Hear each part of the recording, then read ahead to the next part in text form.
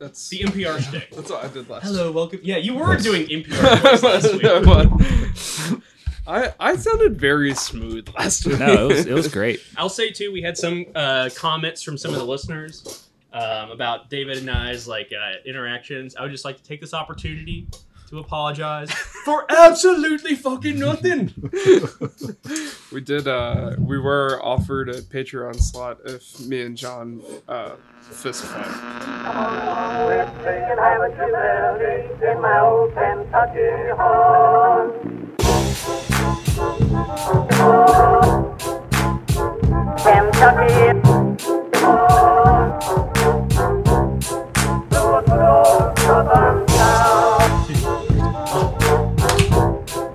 Hello and welcome to another exciting episode of Kentucky Commons Radio Hour. This week I'm joined by my lovely co-host John Renane, Michael Muller, and we have two special guests this week, both from the same place, Gallant Fox Brewing Company. So I'd like to welcome on Roger Huff and Patrick Workman. Thanks for having us.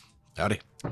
I know it was a long drive over here from Clifton, so thanks for making the hike. That's one thing nobody knows about Louisville. You can get anywhere in 10 minutes. 10 minutes. So, Ish. I mean, we got you guys on this week. We're back to guest format, which is awesome. Last week we did this kind of by the three of us, so I think that was enough for everyone. Glad to be here. So if you want to see all these lovely people together, you can visit our Patreon online and you'll get a full, beautiful 4K video feed of everything that's going on today. And you can see us all waving here. I don't know that anyone wants to see us all in 4K. I do. And that Patreon link for those listening is www.patreon.com/kycommons. $3. It's $3 a month, guys. Just either do that or rate us 5 stars. Either way, we'll be happy. We're both, you know. Yeah, it's preferred. We'll take any review, but 5 stars is preferred. So anyways, getting into Gallant Fox, we want to talk a little bit about you guys. What art? I mean, we've known about you guys for a while. We've done a lot of fun projects, but we want to hear it from the horse's mouth or the fox's mouth, if you will. I think both are appropriate, right? Yeah. So thanks, guys, again, for having us on here. So, you know, a lot of people, I think, have heard our story. We've been talking about it for the last 2 years. So the cool thing about being here in Brewgrass is that this is one of the places that kind of helped give us our start over the years. Patrick and I were very regular patrons of Brewgrass coming in as we started home brewing, even before we brewed under any kind of name. You know, it's good to be back. So for those who don't know, Gallant Fox, a little bit of history about us. We started, Patrick and I started brewing together when we worked together in a day job. Patrick IT, me in marketing, and we just both found out that we both home brewed and thought it would be fun to do it together. Started brewing some beer, and you know, progressively it started to taste palatable. And then it started to taste good, and then of course, as all things happen, my wife. I would actually say it was always good. Hell yeah. I don't remember a bad brew that we ever did personally. Yeah, that's true. So, you know, as things started to get good, my wife kicked us out of the garage. As all things go, we decided to get a bigger space so that we could brew. And in the winter of like 2017, we set out in one of our cars. I don't remember which one now, but we were looking for places up and down Brownsboro and in the Highlands, and just came up on a place in Clifton. And one thing, it was an art collective building, and one thing led to another. And a few months later, we started brewing in an unconditioned 600 square feet in the back, and we had a conditioned 300 square feet in the front that we were doing poker nights in. And as more and more, to, you know, keep the story a little short for the listeners, as more and more space in the building became available, we started having conversations about making it legal and, you know, in a commercial space and getting licensing. And of course, we decided it would be amazing to open during a global pandemic. So in April of 2020, we opened our doors to 4 people who decided to come in and try our beer. Those are 4 very brave people. That's right. A lot of, obviously, like most people who end up in the commercial beer like industry and stuff start out as like home brewers, just like you guys did. But of all the like Louisville breweries and things, you guys, to me at least, to my heart, the homebrew store dude, you guys have the most kind of like homebrewed business. Like it really truly was your all's passion project. You had to get it out of the garage. It was something you guys both enjoyed doing together. Every kind of brew buddies team at some point says, you know, we should start a brewery. But you guys didn't kind of go crazy with like $1 million. You guys really did do it like piece by piece, like, you know, sweat equity and bootstrapping and just like, so I just hats off to you guys. I love that business model, and it's not the easiest to do, but especially kind of, I talk about this sometimes too. People who opened up during COVID, I think, are going to have the superpower of like knowing how to be lean and knowing just like how to know where dollars are going out, where dollars are coming in, and more importantly than anything, just building up a community. You guys have been great about that. Has that been conscious, unconscious? Is that just kind of how it happened? Yeah, you know, a little bit of that is just our experience with marketing, I think helps, right? And the ability to get people in the door when nobody's coming in the door. But I think you bring up a really good point, and Patrick can actually talk a little bit more about this, is just how organic everything was. You know, we didn't go out and price big brewing equipment out.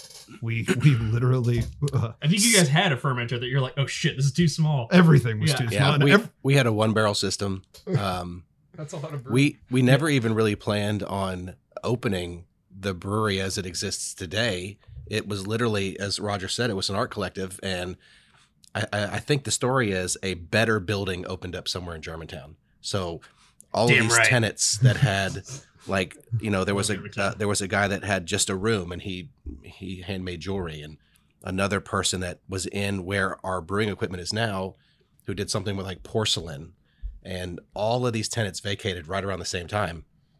And so, you know, our landlord was anxious to do something with the space, so we got good terms. Next thing I know, without even a business plan, with not any really deep thought into it, we're signing a lease on all these rooms, and we're in there with a sledgehammer. The business a few days later, work as hard as fuck, you know, every knocking day. walls down, Yeah. painting ceilings, built. I mean, the original Gallant Fox was 100% sweat equity and drained 401ks. Hell yeah, man. Correct. I can sympathize. So, Did you Yeah. all like, and that helped. I mean, it did help when the pandemic hit to not have a lot of debt overhead. Yeah, So absolutely. You know, and I think for better or for worse, I think there were other people who weren't in that same situation, which is kind of sad to see. But as a lot of other restaurants in the area benefited from a lot of equipment hitting the market at the same time, we benefited from a lot of brewing equipment going on the market. So we were able to upgrade to get some larger fermenters and get some stuff that we probably wouldn't have got for what we got it for. And I mean, we have been everywhere. We've driven to Charleston, South Carolina to pick up Bright Tanks. We've driven to St. Charles, Illinois. Mhm. Is that where it was? To pick up two St. Charles, fermenters. Detroit for the Detroit, brew system that I we're mean- using currently. So are these just all like on Facebook Marketplace? No, or there's actually a place, probrewer.com. Shout out to ProBrewer. Is a marketplace for brewers. And so you can find stuff as kind of as small as 1 barrel, is really about as small as you can find. And it's separated. There's a whole used section of people. A lot of it is You can find a lot of crazy shit on there too. Oh, Like tons of, you can something, find from like the 70s, Yeah, like some like- cold pipe. someone the other day was selling like 60 barrel foeders, and I'm just like, and they were going relatively cheap, and I'm like, well, I have nowhere to put that, but you know, interesting. So, but It might take a month of brewing nonstop to fill that up correct. on our 3.5 barrel system. But Sorry. no, but I think Technical difficulties. if you were to look at the space that we have now, it really does look like there was a lot of thought put into like detailed thought put into That's a good way to put that. how the space is set up, because it seems it has a good flow. It's all based on like what we acquired in the building at what point. Where it's like, okay, we're taking this out and we need this, so we're making this space our brew space. And 95% of our equipment is used. yeah, absolutely. Even our walk-in cooler came out of it a Subway? Little Caesars. Little Caesars. really? We have a Little Caesars walk-in cooler. We have a Not we have apologize. a 3-vessel sink from a Subway. That's right. The 3 vessel sinks from Subway, and the one that came out of Oxmoor Mall. Nice. So, That's yeah. awesome. So it's a lot of diligent looking and being a little bit frugal with what we do. And like Patrick said, we didn't put a business plan together. So when we went to open our second location and they asked for a business plan, we were like, but we know what we're doing. Like we'll just First build, one We worked did- out we did fine. this. we'll just build it. The Right? plan is just I do got business. this great plan. It's all up here. Just trust me. Just trust me. It's fine. We got this. Yeah. Well, the bank made us get a business plan. Yeah. Silly bank. Yeah. We're professionals. We bought half of this stuff online. That's right. Can't we do that again? Well, one thing that we wanted to do as we kind of look forward to these different expansion plans and what you're doing to the tap room in Clifton and Mount Washington there is also just kind of look back for a second of where you've come. And one of the things that we thought of when we were thinking about that was the very first time we did a collab beer with any brewery was with you all. And that was a beautiful beer named Cinnamon Toast Busters, which I still have a can of.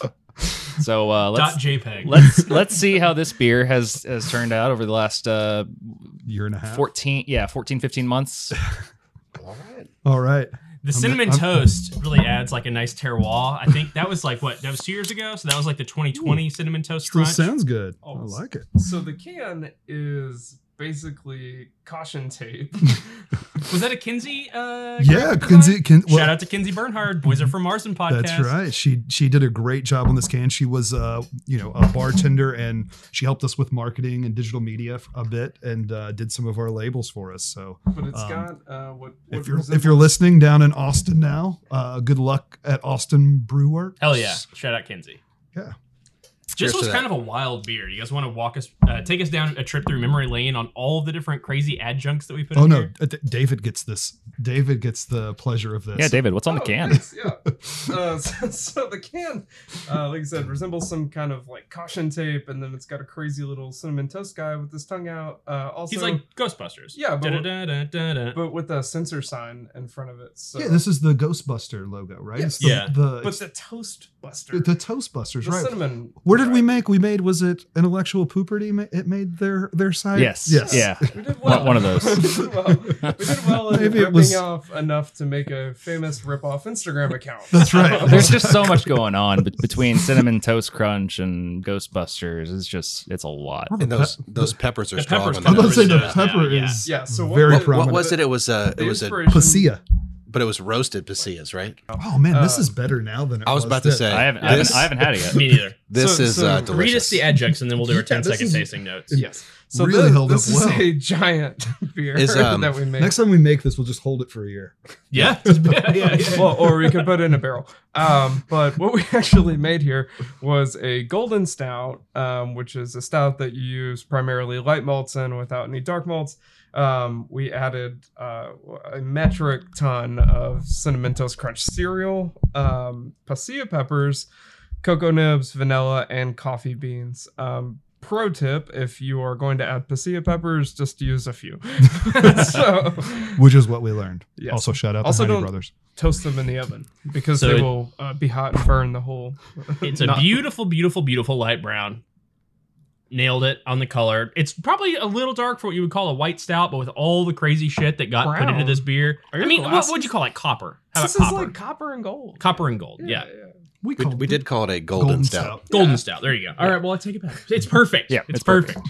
perfect. The nose is those toasted roasted peppers. It really shines through. It's really, really nice and like bright and balanced over time for sure. yeah. No, I but you lo- get a I hint of love the it. cinnamon in the nose too. Yeah, I think. actually, I like this a lot more. Yeah. It's 10% too, which is that was like the deceptive part of all of it was The cinnamon toast crunch and the peppers really hide that alcohol. It's- yeah. no, So that- if you it's have a great. can of it, open it now. You know what it reminds It's me of is hit like the bell a curve. churro. It's like a churro kind of vibe. Yeah. Or like Mhm. dessert at a Mexican, awesome like Mexican restaurant. I still get a ton of vanilla and coffee. Yeah, it's there on the It's back got end. all the stuff. Yeah. Yeah, for sure. Wow, who would have guessed that was a banger? Yeah, I You're thought this was sitting going in to a turn can. out bad when you pulled that Yeah. out. And you guys I canned thought that so, just too. right off of the line, right? Were those No, hand it's canned? those are canned off of. Okay, We have okay. a single counter pressure Okay. filler. Okay. So. Hell yeah. But Yeah. that was you didn't run that through like a line. You guys filled those. What do you? Oh, it doesn't. It's not our tap line. Okay. No, it comes out of. We have like a canning. Because I was gonna say it's held up very well if you guys keep this by hand. Okay. No. And we've done another collab since then, a much simpler collab compared to this guy, but it was a Kentucky Common. Just pretty straightforward Kentucky Common. I always liked it though. Yeah, it was a very bump good. up though. It was a little strong. Yeah, a little heavy No, Kentucky. I think it came in at 6%, right 5.9. about. 5.9, 5.9. I'll which take it. I believe the style tops out 5.5. 5.5. Okay. Those are just guidelines. Yeah. When you all were like homebrewing, did you ever pay attention to that style at all? Did you know about it? Was it something that was on your radar? I think I'll let Patrick answer this one. Yes and no. I started homebrewing in 1999. Holy shit! I was stationed at Fort Eustis. I brewed my first 5-gallon batch of beer in the military barracks. And back then, and for many years, I was just buying kits. I'd buy a box and it would come in a box and everything I needed to brew a whatever, pale ale was included. And then I think over time, I started building recipes myself. I was always aware of the style. Now, the style for me has always been a little bit of a guide, especially when it comes to like ABV. If I wanted something lighter or heavier, I didn't really, unless I'm sending a beer off to be judged, where those sort of paying attention to that level of detail is really important. It's always been more of a guide, especially with color too. Like, what is there a style for Golden Stout? No. I mean, So- I don't think so. So yeah, if you're talking about the official styles like BJCP and some of the others that are out there, then And major props. We shout out Leah a lot, but shout out to Leah for getting Kentucky Common, for doing a lot of the work. It wasn't just one person, obviously, but she really did a lot to kind of write the guidelines about what a Kentucky Common should be and taste like and look like. And she has strong opinions about it, which I think is awesome. And the one you guys made, push was the my personal guidelines, favorite. make it good. it was my personal favorite. I love it. Yeah. Yeah. David was heavily involved in the process. Correct. Yeah. Yeah, if I recall right, he showed up 3 hours late to the brew day and was extremely hungover. No. So it's a little Shout out trail to meeting. Scout and Scholar for that. Yeah, I have people to blame for that, but But you showed up. Props. yeah, I did text Moeller and say, if he doesn't get here before we're done with the transfer, it's Yeah. no longer a collab. all I remember is showing up that day, and you're like, "Here, we just bottled this rum barrel pancake bullshit," and you're like, "Want some?" And I'm like, "How strong is this?" And I took a little sniff, and I was like, "I'm gonna go throw up now." Goodbye. Yeah, you guys are always super fun to collab with, and thank you. Just kind of creativity again, that with that homebrew vibe is like something special. So you guys are great. Thanks for always being good collaboration partners, even if the collaborator is a little bit hungover and a little bit Yeah, late. we love it, man. The spirit of the thing is awesome. One of these days, I'll make it for a brew day. Yeah, for sure. Oh no, you're gonna have to get your boss to let you off for that. But we'll yeah, see. so speaking of growing, what I mean, you guys are growing like a weed in the Clifton Tap Room and elsewhere. Yeah. Yeah, so we did. We've added about 400. 400 square feet that we were using as office space in our current tap room, and we've ended up renting the rest of that building. So we have the entire building. So I would guess another, I don't know, 1,800, 2,000 square feet. That's sort of just in a demoed state right now. We've kind of put a pause on that while we work on getting our Mount Washington location open. It was just getting to be a little too much to try to manage both of those projects at the same time from a financial perspective and then just everybody's time. So maybe talk us through, so we talked about how you guys kind of got your start. It's very organic. It's piece by piece. It's like, let's grow. We talked about how it's a much different to kind of build a no overhead business model, no huge debts. Now you guys are kind of like, Yeah. let's Yeah, go. we got a Let's little take the debt next now. step. Yeah. You have a viable product. You have a good brand. You've kind of gone through, you understand the brewing business. You understand how to build these things. Does that feel more scary than the first time you guys opened the tap room, or does it feel just kind of more natural than? It is definitely a little bit more scary. I think when We should also probably say what you guys are doing. You guys are opening up a second location in Mount Washington. Yes. That's very, how many square feet? About 5,000. About So 5,000. it's twice as big, basically, as everything. It'll end up being with the new additional square footage we have. The spaces will end up being About the same. Mount Washington may be a little bit bigger, Yeah. but not by more than a couple hundred square feet. Okay. So that just gives the listeners an idea of what we're talking about. But yeah, go back on that train of thought just about how you guys kind of got there. So when we first opened in Clifton, without having any loans or high overhead, no matter how bad a month was, Roger and I could have written a check to cover our really only expense, which was our rent. Yeah. Especially when we first opened and we only had like one employee. We could have sold 0 beers and just been like, oh, this stinks. Here's a check. That's how Brewgrass is still there. That really won't be possible going forward. But, we bought a brand new 10-barrel system. We're going to have 4 10-barrel fermenters, a 20-barrel fermenter. I mean, state-of-the-art chilling, cooling systems, 10-barrel steam.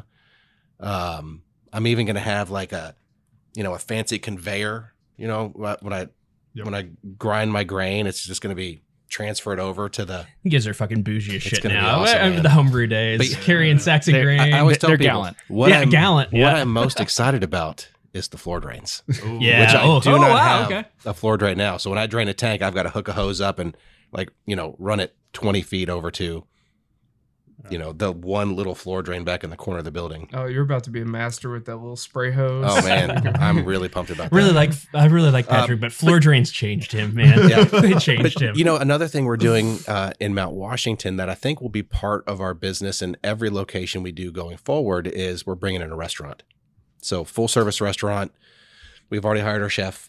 We're going to start doing some pop-ups in Clifton where he's going to be cooking some of the items that are going to be premiering on our menu in Mount Washington. And then once we turn the project back on in Clifton to revitalize Clifton, we'll be adding a kitchen there too. Awesome. Yeah, it's really incredible. And when you think about the idea of what makes us nervous, I think 2 years ago, right as we were opening, it's been 2 years now, which is crazy. April 30th was 2 years. So that literally seems like 2 months. I know. By the way. Yeah. And a decade. Yeah, at the same time. Yeah. But what was scary then was we've never done this. We've never owned a bar. I had some college bartending experience, but other than that, there was nothing really between the two of us, and we figured it out, and we figured a way that it worked for us.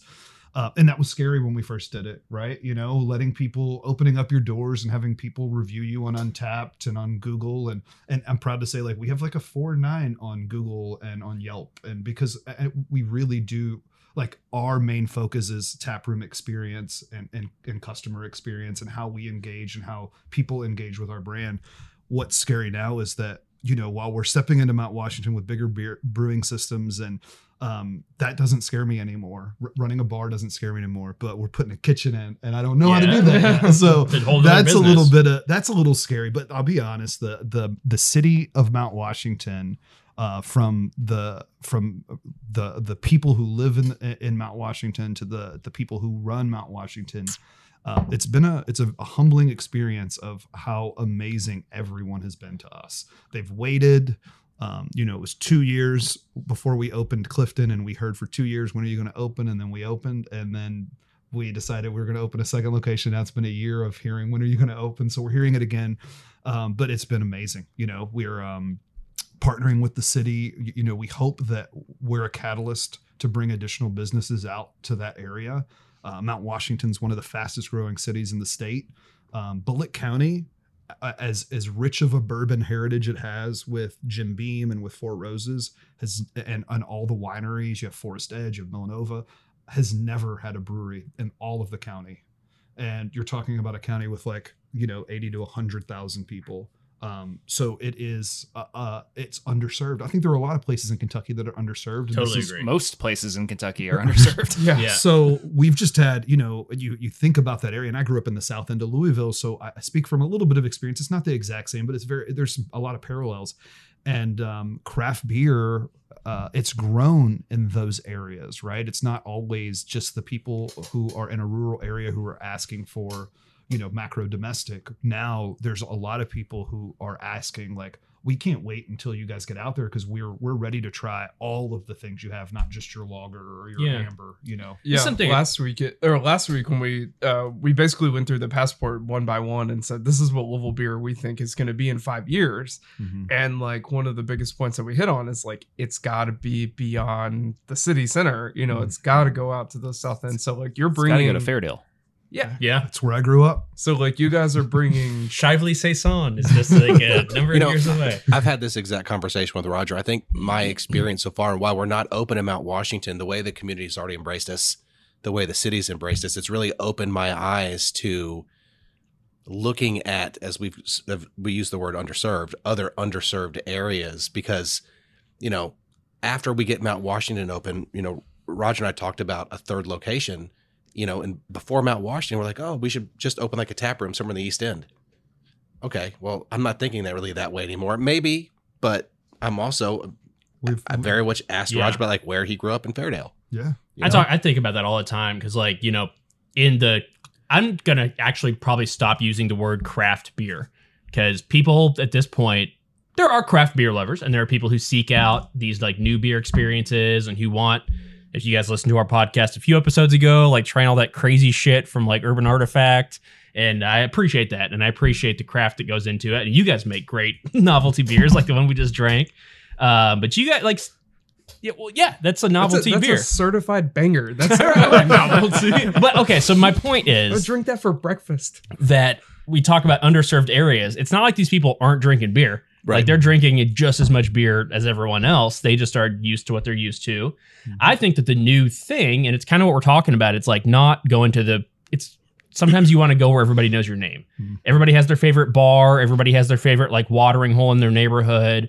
Craft breweries are, I said I was going to stop using that. Breweries are the people who make beer, and the best domestic beer is the beer made in your neighborhood. Like Absolutely. the local watering hole. Yeah. I think that being your area's go-to place for that, right? Straight out of Like, Clifton. Exactly. Like we that's, you know, we have 2 core beers for the listeners who don't know our brand as well. We have 2 core beers, and we have made in these first 2 years, we've probably made 200 different beers, I would say. Probably somewhere in that neighborhood, maybe 150. But we meet every week and we have discussions on what new beer, like what are we going to do? What kicked last week? What's moving for the time of year? And then, but out of the 20 taps we have, the only 2 beers that don't ever change are named after our 2 locations. So we have a IPA straight out of Clifton, and we have a golden lager called Golden Bullet, and soon to be Light Bullet as well in a couple of weeks that we just brewed. Nice. All right. By popular Segue. demand. But I think that it's an ode, you know, to the areas that we're in because they've supported us so much. Like we're the bar, right? Like we're the place that people come and hang out. And, you know, if you can connect with your community, like we just hosted a Bright Side event where we had the District 9 Hollander came out and we walked up and down Frankfurt Avenue and we just cleaned the streets and had a good day engaging with communities. And then afterwards, we did sip and sweep. So everybody who came out got a free beer on Gallant Fox. And, That's beautiful. you know, like, And that's what beer is all about. Like picking up trash, not that fun. But if you're doing it with friends and you know you're going to go share a beer together afterwards, like that's kind of fun. yeah. And you're engaging, you know, people, I think we live in this era and this, you know, I've worked in marketing and digital media. I think we live in this era where people want to talk a lot about doing things, but not really do them. you know, Yeah. like, so like it's an opportunity to go do something, right? You don't always get to set those things up yourself. It's actually, I don't know if you've ever really tried to like independently volunteer for stuff. It's not easy, No. right? Yeah. So giving people the opportunity to like volunteer and having some of that stuff, it's pretty cool. I thought about being a big brother once. Yeah, it's You thought about it. and then they ran a background check. I'm only like You host what podcast? I'm only like 5'5". I don't know how big a brother I would have been, but So I can kind of consider you my big brother. I definitely talked about it. we've been talking about beer quite a bit, of course. But part of my background has been in spirits, and people are sometimes asking me, it's like, hey, I'm going to be coming into Louisville. What's a good bourbon spot to go to? Where can I get good bourbon? And one response I always have is, well, depending on where you're coming from, you probably had better access to bourbon wherever you are. However, there are a couple gems in Louisville, and I always throw Gallant Fox into that mix as well, because you all are a sneaky good bourbon bar. And that is something that you all pride yourself in as well. By design, right?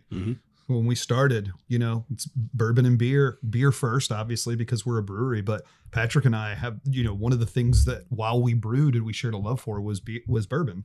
And, it was not just trying to allocate stuff, but always trying to get like something that was unique and something that was new and sharing those things together. And, we've built quite the collection. Kentucky had foresight to pass the Vintage Spirits Act several years ago, which allows us to buy stuff that, like, if your grandmother, David, had an old bottle in her house that she had forgot about, as long as it was sealed, Gallant Fox can legally buy that bottle and put it on our bar. As long That as sounds we like a very register it. specific example. Yes. Tell me more, David. David. You leave my grandmother out of this. But with that, it's some of those things that where you're not going to get things through your distributor that are that are older or that are harder to come by. Now we can acquire them and we can put it on for a reasonable rate at our bar. We do a bourbon of the week every week where we take something that's hard to find and we put it on for a price that's very palatable. So I think I said this a few weeks ago when I was on another podcast, but we want to make beer approachable for bourbon people and bourbon approachable for beer people. Yes. Beautiful, yeah. And Which I is think great synergy. Right. If you want to grow your market, hit the people that already like drinking. Right. Yeah. And part of that is being proven right now with you all, because you just did a cool collab with I'm not going to say Counterpart in bourbon, but sure, that boosts our profile up a little bit by saying Counterpart in bourbon. So you all did some stuff with the Bourbon Pursuit guys. Bourbon Pursuit podcast. That's correct. Yeah. So really nice guys. Kenny is a regular. Shout out Kenny Coleman. Yeah, Kenny. Hey, see you on Friday. So, they came over. We've done a couple of collabs with bourbon companies. So there's another Good Times Bourbon is also another up and coming new brand. But Kenny and Bourbon Bourbon Pursuit podcast and his bourbon brand, which is now all over the country in Total Wines. They got picked up by Total Wine, but it's called Pursuit United. And they're having this weekend, actually, they're bringing people in from all over the country that are fans of the brand and promoters of the brand. And they're having something called Pursuit-a-Palooza. And Kenny and Pursuit United has really, and Bourbon Pursuit Podcast has arranged a really cool weekend for those guys for all the people who decide to come in, over 100 people from all over the country descending on Louisville. And they're taking them to different places in Kentucky where they can try bourbon and they can try their bourbon and other bourbons and just have a bourbon centered weekend. And part of that was he dropped 2 of the Pursuit United rye barrels off about almost 8 or 9 months ago, maybe a year ago. And we kind of collabed on what type of beers we wanted to do. So we just pulled them out of the barrels probably 2 weeks ago and conditioned them in our bright tanks. So we have we kind of decided, with their permission, to play on Pursuit United and the whole Pursuit label. So both of the bottles, we have one that's called Tropical Pursuit, that is rested on toasted coconut and Tahitian vanilla bean. It's an imperial milk stout. Ooh, so nice. Clocks in about 12% in those barrels. The rye gives it a little bit of a different characteristic than a bourbon barrel would give it. And then we have one called Late Night Snack Pursuit that we infused with Pop like Spinelli's or something, or chocolate cream filled cookies. Yeah. nice. I don't want to end up on intellectual Chocolate puberty cream. again. That's a good plug. So you brought the tropical. Should we try it? Is this We something that we can should. open up? We can. Sweet. Okay. All right. This does say island. While we're Island Pursuit. That's what it was. Not Tropical Pursuit. Oops. It's similar. tropical what? Tropical island, David. Tropical. Well, I mean, not all Not islands a are tropical. desert island. Island That's Pursuit. true. That's yeah. I would like to quote a famous Carl Jung quote here. Islands in the stream. So while they is what we It's are. Kenny Rogers. Oh, yeah, that's right. I got confused. different Kenny. So Well, while thank you. they This already while they smells pour that, delectable. how many bourbons are available at the bar? A little over. Currently at Gallant Fox Clifton, we have somewhere around 200. maybe a little less, maybe a little more. We put a new bottle on every week as we add to the bourbon of the week. With the expansion in Clifton, we'll be extending the bar back. That's so much coconut. And we'll be extending the bar back, and we'll be adding to that. And then Mount Washington will have an even bigger bourbon bar. And this is probably the first, unless you read the Pioneer News, which is the newspaper in Mount Washington, Bullitt County. I've pitched them before. Have you? So, yeah. Okay. Well, if you read that, you may already know this, but this has not been anything that we've announced. But that location will have a bottle license as well. So we'll be selling Makes perfect sense. bourbon bottles as we do bourbon picks with club memberships and different things. So we're going to get people. So the idea for us is do bourbon picks for single barrel stuff and bring those barrels in, age beer in them, and then be able to sell the bottle of bourbon alongside the beer. And they were both aged in the same barrel, which I think is awesome. something that's never really been. It's an extra way to nerd out and just to appreciate things. Yeah. And just like I always tell people, like with brewing beer, just getting to taste things with different iterations helps you build your palate. Right. You get to kind of know what those flavors do. Yeah. So I think it'll be fun. And with all the banger food, it sounds like you're going to... What I'm hearing, between the bourbon, the beer, the food, the location, we probably are going to be hanging out in Mount Washington quite a bit with you guys. I'm just going to move to Mount Yeah, Washington. hey, it's the fastest growing city in Kentucky, is what I heard. Is there going to be a club for Clifton? The Clifton Club? Of course. Yeah. And part of the plan in Clifton is to follow up Mount Washington. Obviously, we're putting the full kitchen in. The new chef that we hired. I'll let him talk. I'll let Patrick talk a little bit about Matt. Yeah, so Matt Trimmer, he's been a longtime staple in the Louisville food scene. He's been at where has he been? He's been at North End Cafe, Parlor, North End Slice. He was most recently at Trifecta. He's one of those Muscle Burger Bar. He's just one of those guys that knows everybody, who's been cooking since he's 16, maybe even younger. And it's funny. Roger talked earlier about the kitchen being the one thing he's nervous about. And I'm just going to say it's probably one of the things I'm least nervous about, because we've hired Matt. He's now on staff. And I've pretty much told him, I don't want to think about the kitchen anymore.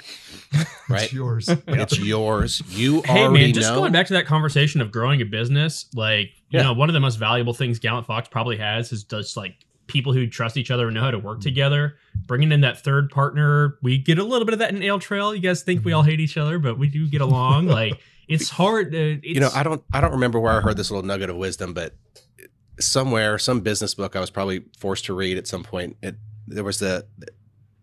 somewhere somebody was talking about how your team is only as strong as its weakest link. Sure. And so, I pride myself on, like, all of the people that we hire are people that I can just wash my hands of that task, because I know we have really good people handling it. Mm-hmm. Everything from Roger with marketing and social media to now Matt with the kitchen, Michael, who does all of our distribution. I love feeling confident in knowing that those jobs are handled. And if you just look at it from like a economic standpoint or whatever, that's the only way to build a great business is the person that you hire. If you're spending time and energy like micromanaging your employees, that's you wasting your own time and like it. And if I have to micromanage you maybe weren't the right hire. Yeah.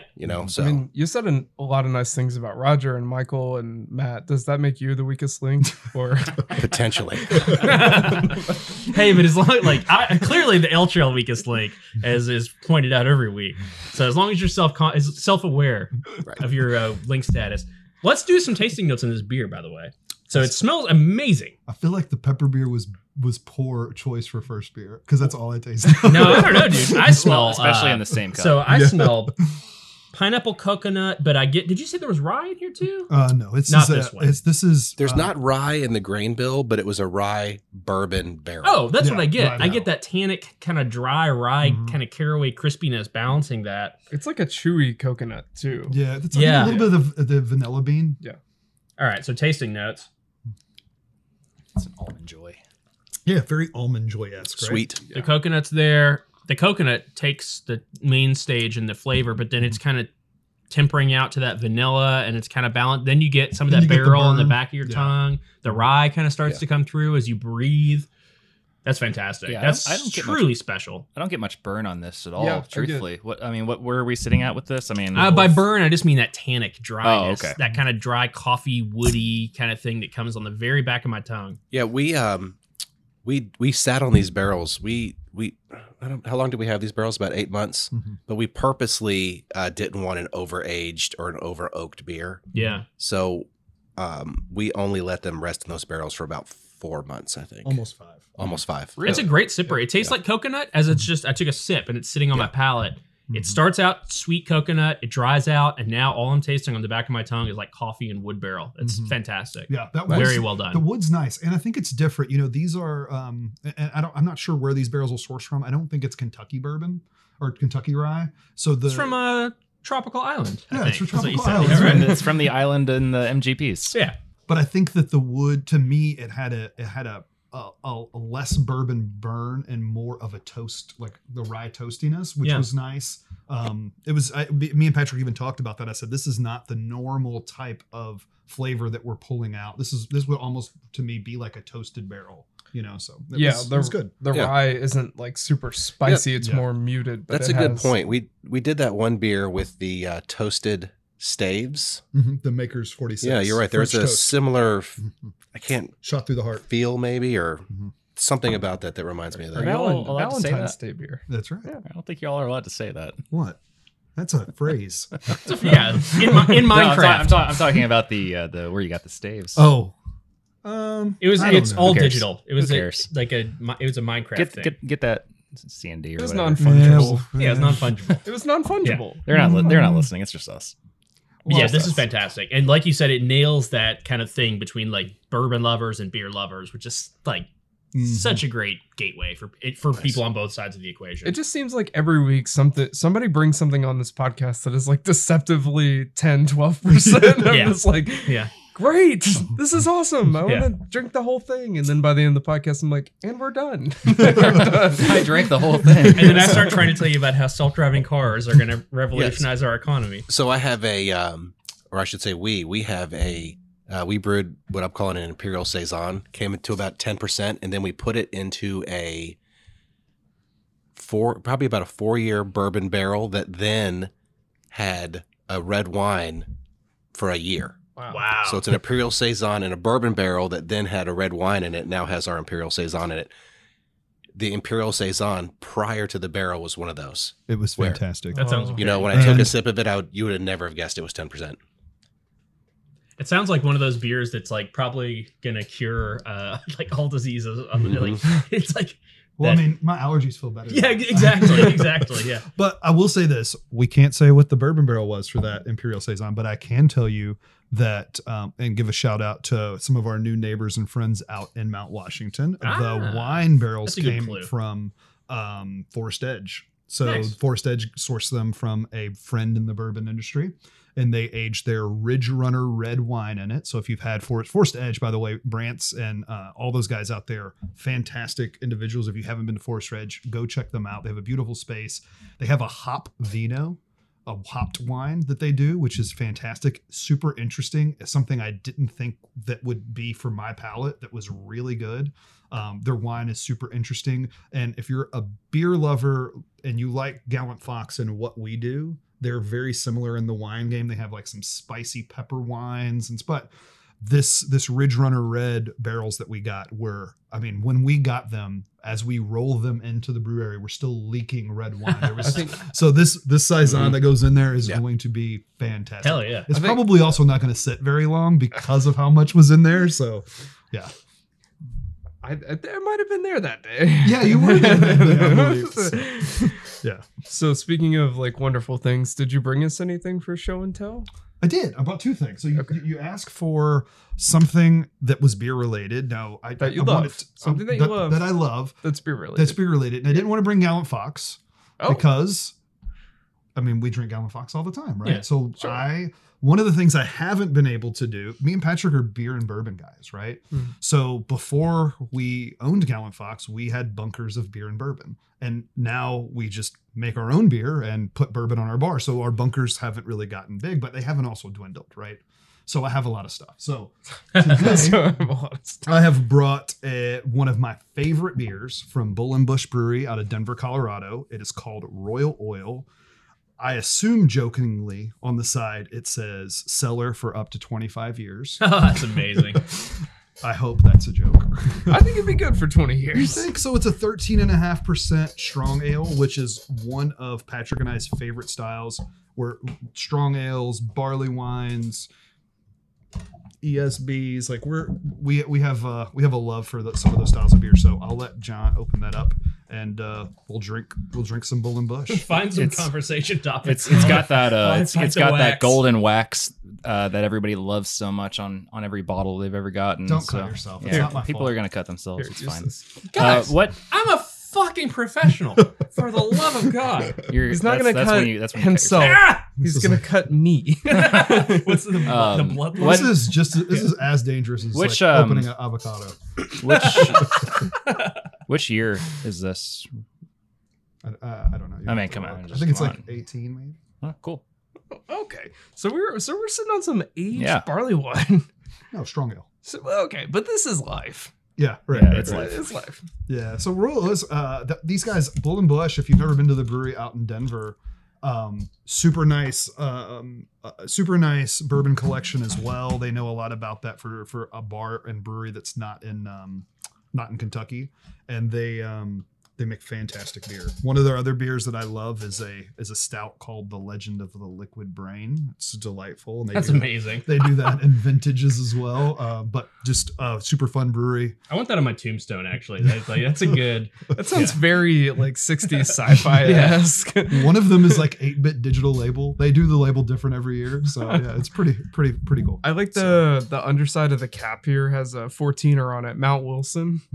So I mean, Denver. Like, I've actually never been to that tap room before. I've been out there, If two dozen times, but I've not yet to far actually from go. like Cherry Creek area, it's kind of like a older style, rustic looking tap room. But oh, it is- guys, it actually says it's from 1971. 13.5% ABV, bottled 8/17/2018. It looks like, and then this is bottle number. If anybody cares, if anybody's collecting, bottle number 724. Cellar for up to 25 years, that's which is incredible. ridiculous. I love it. All right, well, let's put that to the test, eh?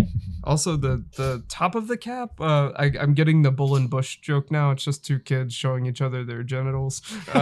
What? Which Seriously? is, yeah, it is. It Which is. It is is. hilarious. You know what? I kind of The- respect that. The fact that it's still their logo is Yes. interesting. Yeah. that was an unexpected, hilarious little piece. Michael's turning red in the face. At Nah, that, I, that joke. it's all this fucking like high ABV that we're drinking right now. So the smell this of one this smells is all of the like booze. fruity. It's that we were arguing about like old ale, strong ale, barley Yeah, wine. that's the But smell. it's, to me, Yeah. that strong barley wine. How Smells it's delicious. fruity, plummy, raisiny, but mostly it's just like you can tell it's man. malty alcohol evaporating in your Smells like malt. face. Let's have Michael describe it. Yeah, go ahead, Michael. Sorry. No, I mean, it smells like. Ugh. Good call. Good. Yeah, that's what I was saying.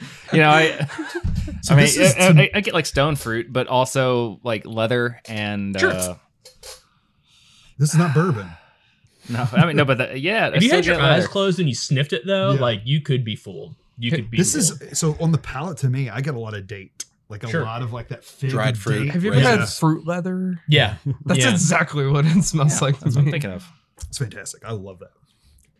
Like Airheads, but fruit. There's like a Fruity, bright. Mm-hmm. Wow, what is that taste? I'm it's like a getting? mustiness. bourbon. I've never had this beer. I know this is kind of like a not a whale, but I mean this is a pretty sought after beer. Right. Yeah. It's a like almost a light, bright enough cherry to kind of be that like maraschino, grenadine, pomegranate kind of flavor. It's like no what it is. It's like the artificial juice of any of those fruits that you just described. like like- grenadine kind of yeah. type thing. it's not yeah. sweet to me though. Not sweet. Yeah. No, it's very good. It's Thank very good. And Indifferent, right? Unique, and that's you want to have beers that, and that's one of the things. Like as we brew beer, we're always like, wonder what that would taste like. Well, guess what? We have a 3.5 barrel system. We can find out. let's find out. Yeah. Yeah, So it's like vegetal, but not in a bad way. And you guys get that. are slowly, well, I mean, you've been doing it for a while, but you're slowly building a program to age beers for longer and longer and longer, right? Absolutely. Okay. Yeah. So we have more barrel space in Mount Washington with the larger capacity, but we are not by any means sunsetting Clifton Brew House. So Clifton, we will start. The great thing about a 3.5 barrel system is it's a great size system to fill a couple barrels, right? Yeah, exactly. So, I think we'll start doing a little bit more. Yeah. Patrick's our head. You know, as Patrick and I brewed together, it became evident that we both couldn't do everything, right? And I think that, you know, the evolution of this is that Patrick is very, you know, he's got a military background, he's very detail oriented, and you know, very hands on. Patrick And makes really good beer. makes Let's say. really good beer. It's true. Pat- It is true. That is true. You know, Patrick did a lot of like the work, like the craftsmanship work in the brewery too. So if you go into Gallant Fox Clifton, like, you know, the bar, even like the overhead, like light apparatus, like I don't have the skills to build any of that stuff. You know what I did? I hollowed out the lighting fixtures while Patrick built everything. Like I did the work that you. Well, that hey was man, but then menial. the other side of that is like, you know, you can build, if you build it, they will come is not necessarily always true, because somebody has to be able to tell the story and talk about it, and like, Yeah. You guys have a great dynamic, and Yeah. like, It's a good dichotomy, but Yeah. Patrick's taken over. You know, he's our head brewer, you know, and he's, you know, he has taken the bull by the horns. He's doing, I mean, we're on a 3.5 barrel system at minimum. It's a 2 brew day week every week. And he is building out his team, you know, our assistant, or I guess one of our brewers, Yo, Dale. Dale. Yeah. Shout out to Mhm. Dale. shout out Carrico.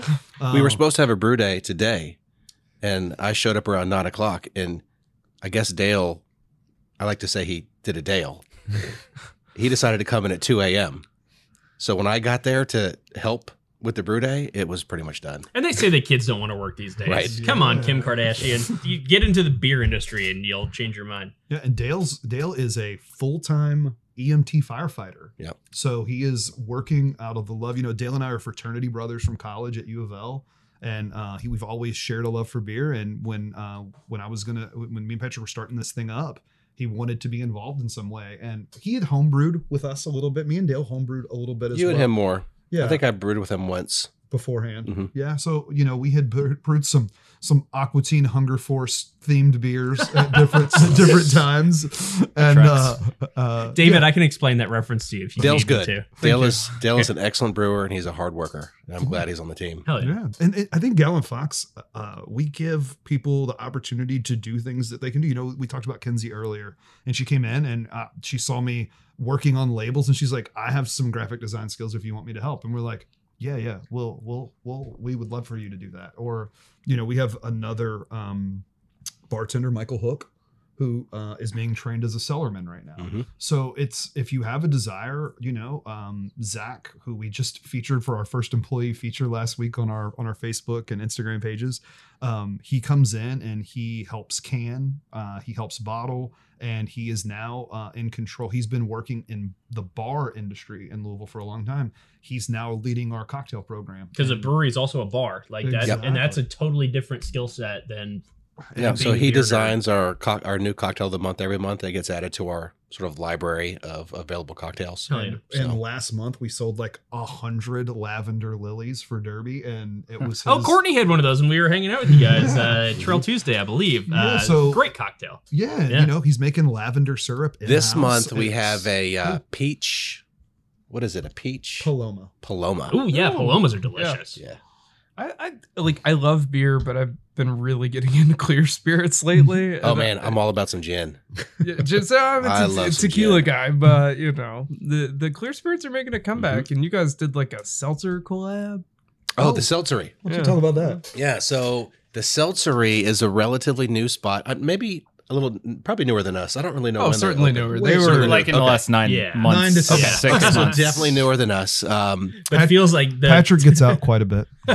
Well, I've seen you out at West 6 before, like yes. exactly 2 times. I wasn't quite sure how long they'd been there, but apparently less than I thought. Anyway, I don't know who reached out to who, but we ended up doing a collab with those guys, and we did a blueberry.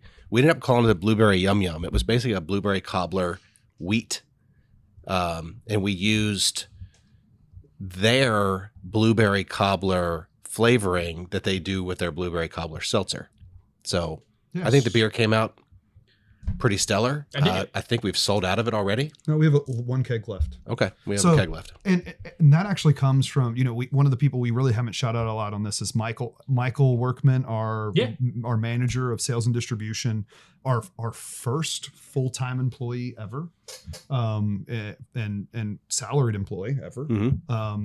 Came on. He had a full-time job and he was a bartender. He worked at Drinkswell before. Yeah, he's another one of those guys that just like knows how to do what he does.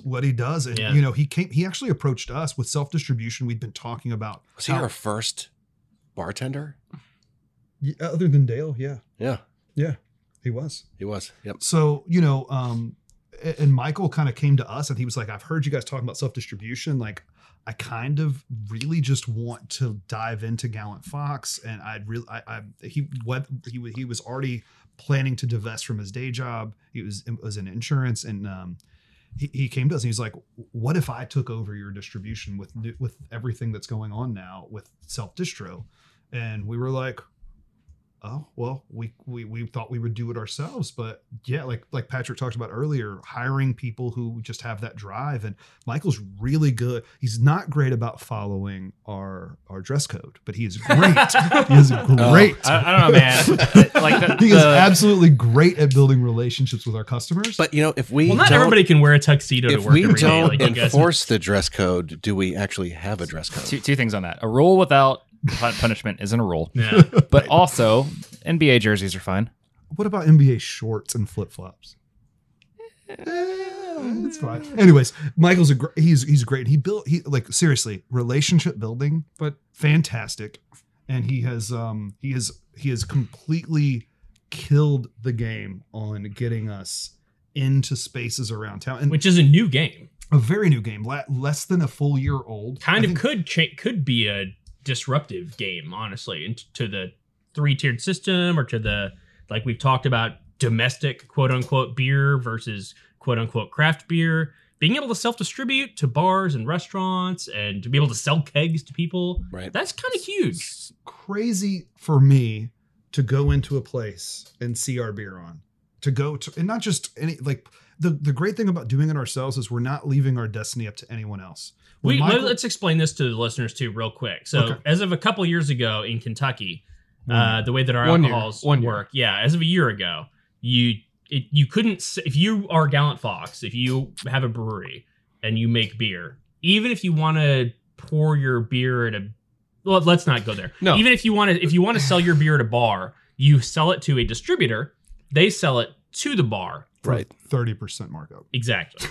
As of the most recent legislative changes, thank you to the Kentucky Guild of Brewers and to everybody of SB 15. Yeah. Yes.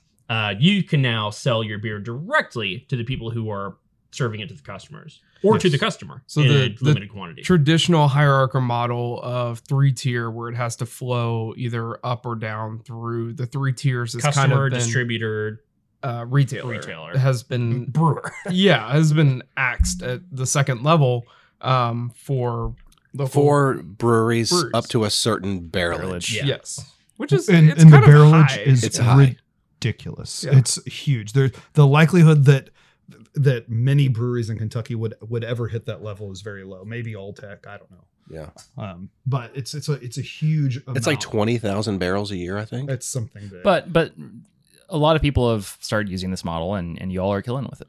Yeah, we are. What it's enabled us to do is, let's say, first of all, we have really good relationships with distributors that come into our bar, because we buy from distributors too. We have guest kegs, we have our spirits program, and some of the distributors, their salespeople are regulars, right? So Chris, who's our Bell's rep, is in all the time, and Erica from Beer House, and Gabe from Heidelberg. So they're great people, but if we were to sell through them, we go on a list with Rheingeist, and we go on a list with Bell's, and we go on a list with Urban Artifact. And when you go in, who are you going to sell if you're them? You're going to sell your big accounts. You're going to sell your big accounts. It's not, and then the people who give you not free, but the people who give you merch and right swag, and who have a little bit more pull. And, it's basically the pharmaceutical industry. Right. If you walk in and you have Rheingeist, like your Heidelberg, you have Rheingeist, even a company like Blue Stallion that's been around for a while, who by the way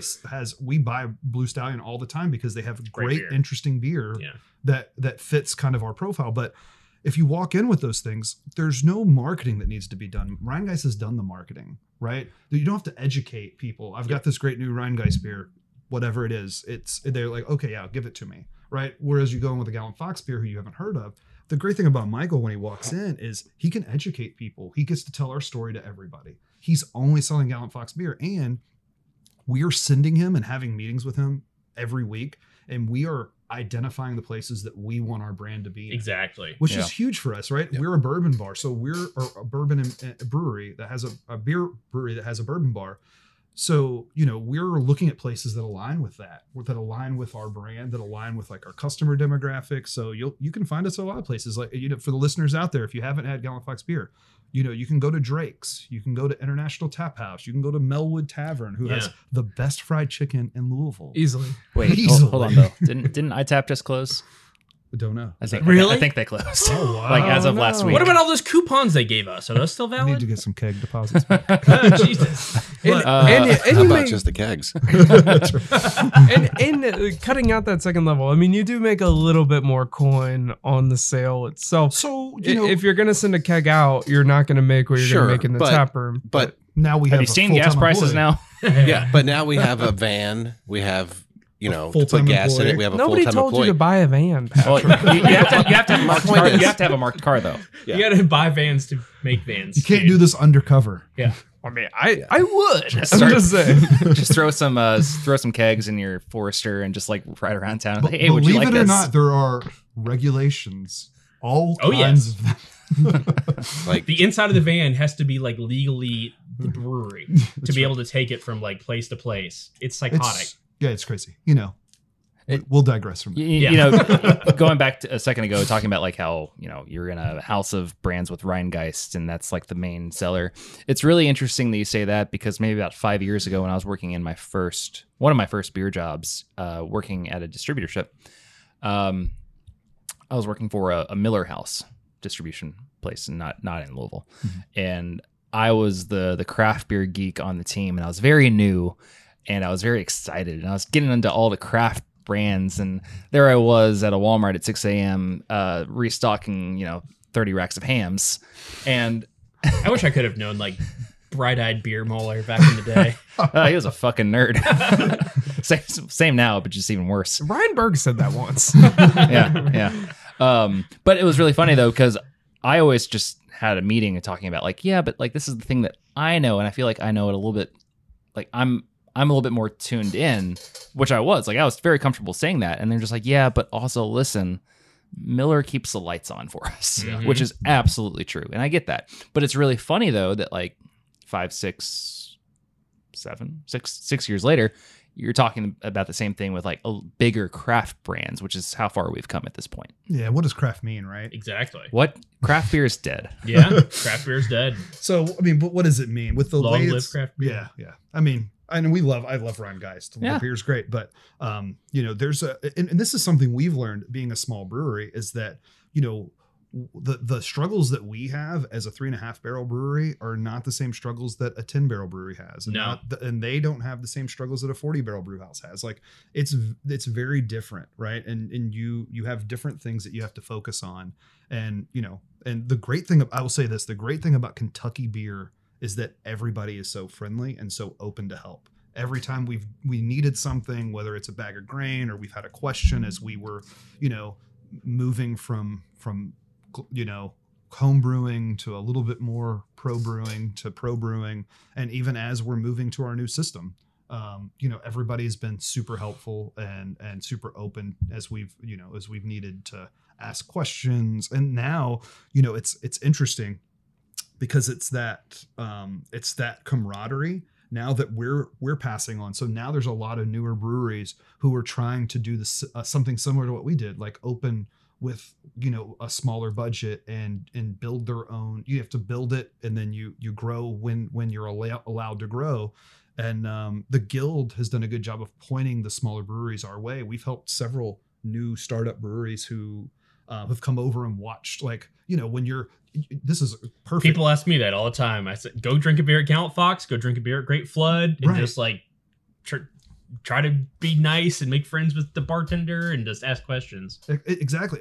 And this is the greatest place to talk about this, because there's a difference between a ball lock keg and a Sankey D, right? Yeah. And how we fill kegs was completely foreign to us, right? Like, it was just like, how do we do this? It's not something we'd ever done before. So we learned it, right? And now we're imparting that knowledge on to someone else, There's a huge level of education. I mean, you guys bootstrapped a lot of your operation, which I'm sure came with an immense amount of education that was just on the fly. But also, like you said, there's a great community to reach out to.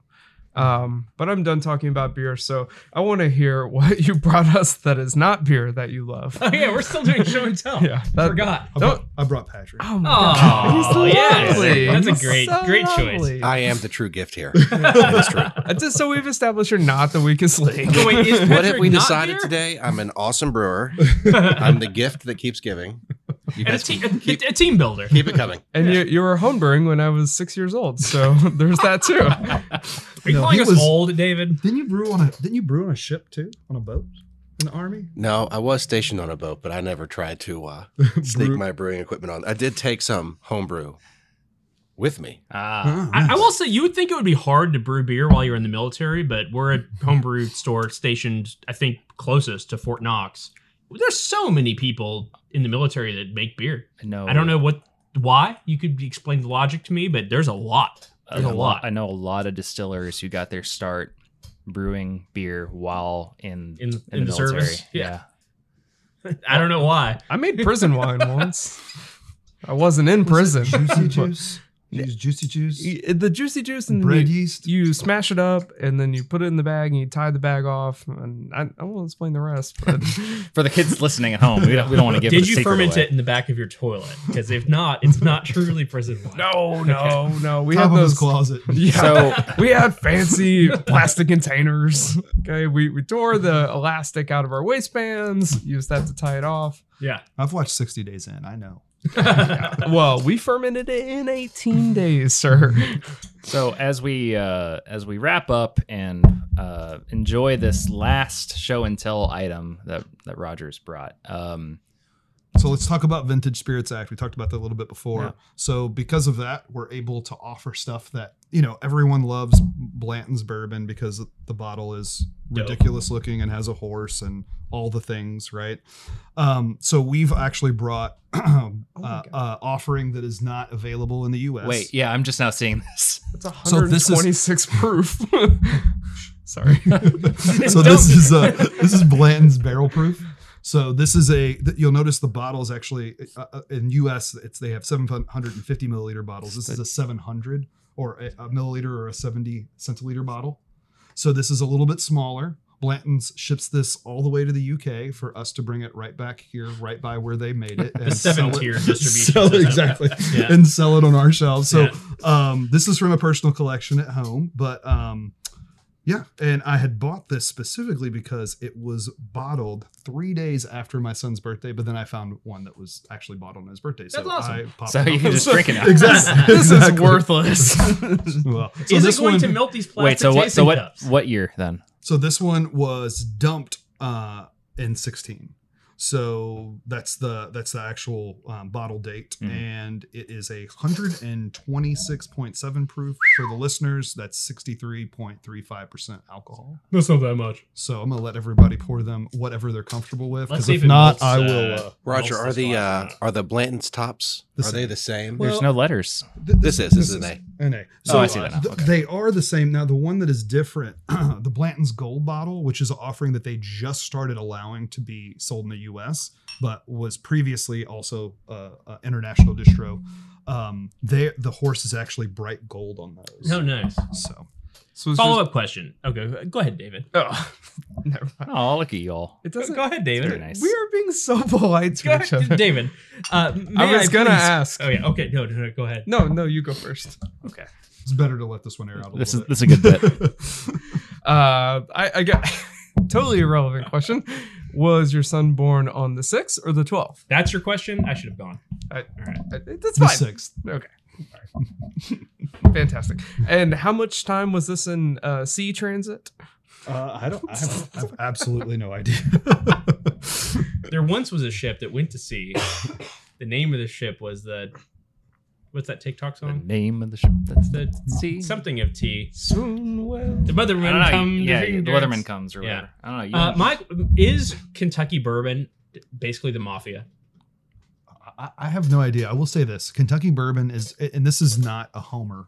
Kentucky bourbon is the best. It's while most of it is obviously made People in say Kentucky, that there's you can make bourbon anywhere. It doesn't have to be in Kentucky. Bullshit. Well, that's bourbon no, has that's- to be made no. in Kentucky. No, it's Yeah, it that's not does. true. No, That's not true at all. Yeah, it is. That's not true at all. If you- Absolutely not. it is true. There's it's not true.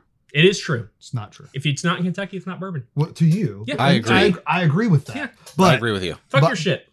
from a legal perspective, it's American. Fuck your shit, It has to be Amer- Tennessee. It does have to be American. but if you have, and there's lots of different things, and I kind of equate this to the whole people who talk about like, oh, IPAs and they put hops in to preserve it, and that's kind of silly. And when people talk about, oh well, Kentucky has 4 seasons and it in and out of the barrel and all that stuff. Yeah, but there's a little bit of truth to that. If you don't have if your bourbon's being aged in Texas, we all know what that bourbon tastes like. Have you ever been to taste Bourbon good. County, Tennessee? Me neither. Wow. Okay. That's deep. I am standing up for all the bourbon producers all around the U.S. that aren't in Kentucky. And I think what you get with Kentucky bourbon is you just have so much talent. Yeah, that's Yeah, true. It's yeah. the So culture. many people. It's the culture more than the product. And the culture, and Yeah. you have so many distillers that it's hard to pass a bad bourbon yeah. that's from Kentucky Yeah. because you just go out of business. There's too much good bourbon. If And- you're a skier and you're from Texas as opposed to a skier from Norway, who are you betting on? Is it like are you like, Jamaica. is that like you want to be the big fish in the little pond or the Yeah. little fish? yeah, but you know, but, kind but of the thing? issue with that comparison is that you don't believe that in that instance you're projecting the idea of like, oh, they must not even have XYZ in Texas, the underdog. but they do. They don't have snow in Texas. It's just not as good. This is just. I mean, I'm not going to win this one, but 100% not. no. But I will say there's a lot of good bourbon out there, and it's not just made in Kentucky. All right, well, so what does I- 127% bourbon taste like to us? What am I Uh, wearing right jet now? fuel mostly, but No, it's very smooth. Is I it? get it like I'm wearing a hat right now from an Oregon producer. It's very good. Shout out It's a good hat. Shout out New Basin. booze, honey, barrel is the aroma to me. So here's a not a very typical opinion. I'm not a big Blanton's fan, so the mash bill that they make this with is not my favorite from Buffalo Trace, but I think it's much better at a higher proof. I think that a lot of that also comes with the longer you drink bourbon, the more you can kind of pull some of those nuances out with the higher proof. But I think that this is a much better representation of the Blanton's flavor profile than when it's watered down. I feel the same way of like, there's a lot of people who say they like Basil Hayden's, and I'm like, oh, you just are not a big fan of bourbon, right? I've never had a huge affinity for Basil Hayden's. Yeah. Like 70 proof bourbon is kind of just a you little know too smooth. No So, Basel. yeah. right. So, But this does. Now that you say that, and if you've ever had Blanton's, kind of like there's those like sweet cherry notes, like all that. The sweetness really pronounces itself, but at a much higher proof, that's not the same beverage. Not at all. Yeah, not even and close. it kind of tells you, like people ask us, we get a very, very common question in the bar, and that is, what's your favorite bourbon at this price point? And it could be any price point, right? So 20, 30, 50, 100, if you had this much to spend, the answers are different, but like the most common is 50, right? And I always tell people, Old Forester makes that Whiskey Row series, and there's a bunch of different versions of that expression, right? And there's like a 1870, a 1910, which is a bottled in bond, 1920, and the 1920 is 115 proof, and it's like $50 to $55 depending on where you get it. Always go to Total Wine if you want it the cheapest, right? Because they Right. sell everything for a penny over or whatever it is. It's ridiculous. But that expression is But do incredible. support your local liquor store. Hell yeah. Absolutely. Frankfurt Avenue Liquors. Shout Old out. Yeah, Town. they're great. Yeah. Frankfurt Avenue Liquors. And then what is it? The Wine Rack also. Clifton's, Yes, Yeah. yeah, the Wine Rack's great. Clifton's got Yep. a great, and they both have great bourbon selections. But that being said, that expression, $50, it's fantastic. 115 proof, like it's fantastic. And who knows if they'll keep it around forever, but it shoots above its weight. And so, whose grandmother did you steal that from? Is that what the law says? Not mine. Not Okay, mine. not David. Okay. Yeah, there's Just checking. yeah. But Gotta my, take care of my David's grandma did gift me recently. She said, summer's coming. You need to probably take a shower soon. So what she did give me was this brand new bottle. I've never seen it before, but it was Head and Shoulders. Except instead of like an Irish Spring or like a rugged, it's a bourbon scented Head and Shoulders bottle. That's nice. Yeah. It does exist now on shelves. Head and Shoulders makes a bourbon scented 2-in-1 shampoo and body wash. So I'll also point out, only to the people on our Patreon, that this is melting the plastic glass that I poured it in. You guys can maybe get a little. The high people buy the people. We don't have any customers that make spirits around here, clearly, because that would be illegal. But if we did, sometimes they might come back in and complain that the hydrometer test tube that they bought melted.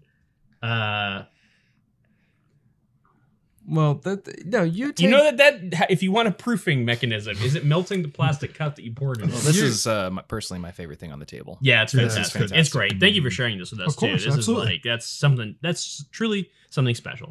Yeah. And, I would say that, when you go to a bourbon bar now in Kentucky, look for those. A lot of them have vintage spirits. There's a new one that opened called Neat that's in the Highlands. Mhm. Owen and those guys there really know their stuff. And if you want something from the crazy thing is you can go in there and buy something from the 60s or from the 70s and get something in there, get an ounce pour instead of an ounce and a half or 2 ounces and find something in a price range that's relatively palatable to be literally tasting history. Kentucky is one of the only states in the country where you can literally taste vintage spirits and history of, because a lot, Yeah, very true. There's so much difference when you think about that. Like Elijah Craig bottled in the 80s versus Elijah Craig bottled today. Well, they don't even have a 12-year age statement on it anymore.